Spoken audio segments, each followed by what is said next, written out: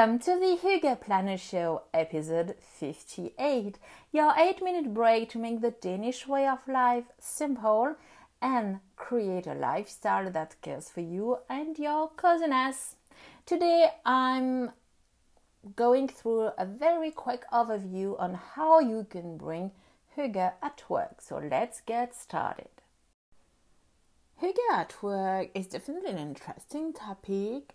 But to be honest, I didn't really know how to envision it because I'm working from home and obviously experiencing and creating Hygge at home is kind of easy. It's like a no-brainer. This is where your family is, it's where the hearth is, so you can just embrace Hygge from the living room to the garden and everything in between. But how to manage a Hygge bubble when you are stuck in a 9-to-5 cubicle, or when you're working in a high-paced environment, or when your job is highly demanding for your stress level. And I'm thinking about all the people who have night shift, irregular work schedule, people who serve others like military, police officers, nurses, firefighter, the people who are cleaning and early in the morning or very late at night. I mean, that's kind of hard to wrap your hand around so many different. So in this episode, I'm just brainstorming ideas so you can start implementing Hygge without worrying too much. But please consider to check with your boss and take a look at the internal rules or safety rules that have to be implemented in your workplace first thing first.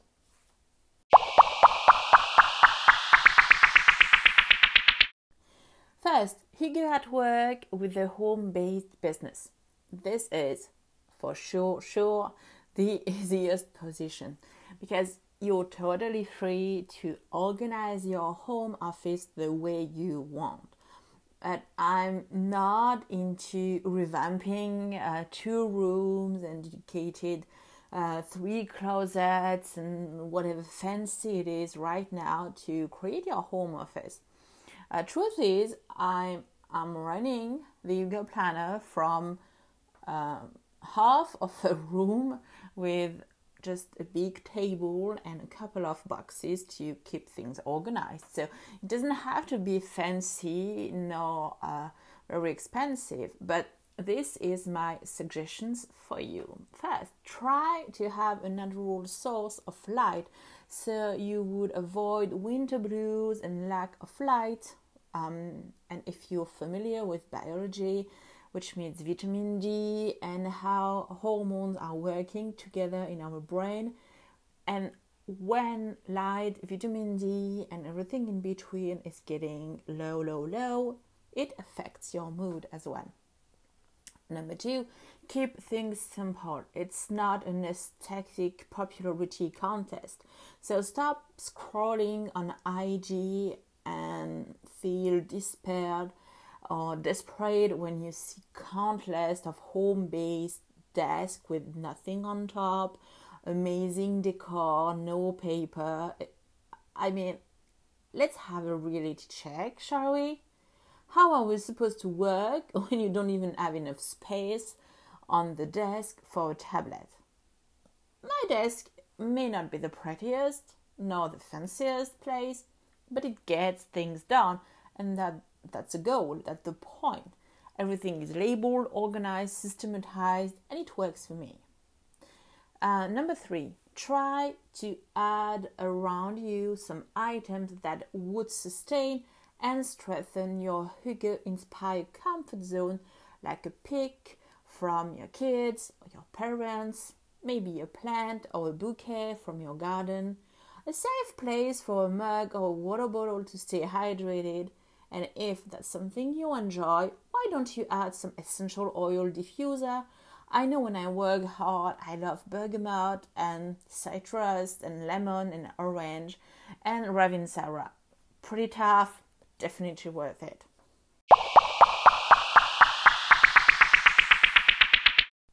Number 2, Hygge at work in the corporate world. Depending on the corporation you're working, you may have or not the right to bring and leave some personal items on your desk or inside your cubicle. That said, a good rule of thumbs would be that if you bring something that could fit into a drawer and there's nothing obvious or nothing that stays on your desk, it should do the trick. But please double check before bringing something at work. I really don't want you to have any issue with your boss. So here are my suggestions for you. Number 1, a mug or some sticks to drink like coffee, even bring some cold brew bottle in the morning and sip it during the day. You could think about tea, and I love yogi tea and rooibos, or even some instant soup for winter. It's definitely comforting to me. Number 2, a collage with pictures from your loved one, your best friends, family member, kids, teen, and so on. Collage with pets are totally fine too, depending on what brings you a sense of coziness and comfort. Maybe an old-fashioned MP3 with a playlist. So if you don't have access to internet at work, which is pretty common, you can still enjoy moments of bliss during your break time. I would suggest a diary or notebook to dream about your next vacation or to create a wish list. You can think about having a good book or a roll-on with essential oils. And as I mentioned earlier, Ravinsara is definitely my go-to mood booster. It really sharpens my focus and it stays me grounded.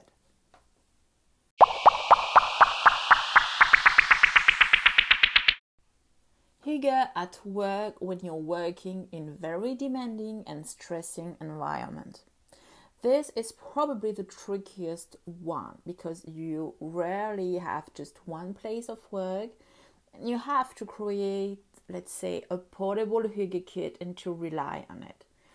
I would suggest you to listen to episode 44 and take a look, so to speak, at episode 60, which means in 2 weeks, to get ideas about what you can put into a portable Hygge kit. I gave you ideas for spring and summer. The idea of a portable Hygge kit comes from my mom when she was working as a French teacher for almost 25 years in the local jail. That's not a that's not a trick. My mom worked in prison. At that time, it was named or labeled as a Hygge kit, but the idea was already there. And bear in mind that in jail, there's a couple of things you don't have the right to have. So we have to be very creative. And this is my suggestions.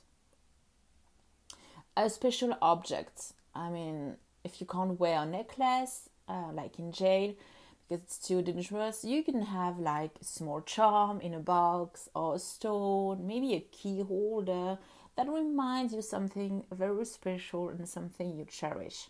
And I remember when I was a student, I was carrying the ugliest tiny toy I've ever had when I was 8. It looked like a crumpy raspberry, but it was like a magical charm to me. And if I had it, everything would be okay. And interestingly enough, I lost it at the very end of the very last exam I ever had in Montreal. It made me very sad, but I always thought that someone maybe found it and got the same magical effect as I had. So I truly hope that someone found it, and who knows, maybe it works perfectly. On top of that, my mom used to have pictures from me, but at different level of age. Like I was 25 and more when she was working there, but she got pictures from me when I was a little kid, so it was harder to know who it was in real life, and it was just a way to protect her and to remind her how she loved me. She got also pics from dad and grandmother, my great grandmother Josephine, and it was just like a sweet reminder of her and of the love that she shared with her grandmother. And my mom always carry a handkerchief, in a tissue one, because she just sprayed some perfume on top of it, and it makes her very happy and makes her very calm and at ease when things were kind of hectic. Guess what? It is time to rewind. In this week's episode, I just brainstorm and give you a quick overview of how you can bring Hygge at work. Truth is, Hygge is totally portable, meaning that it could easily blend in almost every aspect of your life, and it's just as soon as you know the ropes, you know the basics, you know the fundamentals, that you could just apply Hygge without even thinking about it in almost every situation. If you need a little bit more inspiration, why don't you take a look at my Amazon store? As an Amazon influencer, I have gathered and curated some ideas to create a Hygge kit that could really benefit from people who work in a cubicle, or maybe those who are on the go.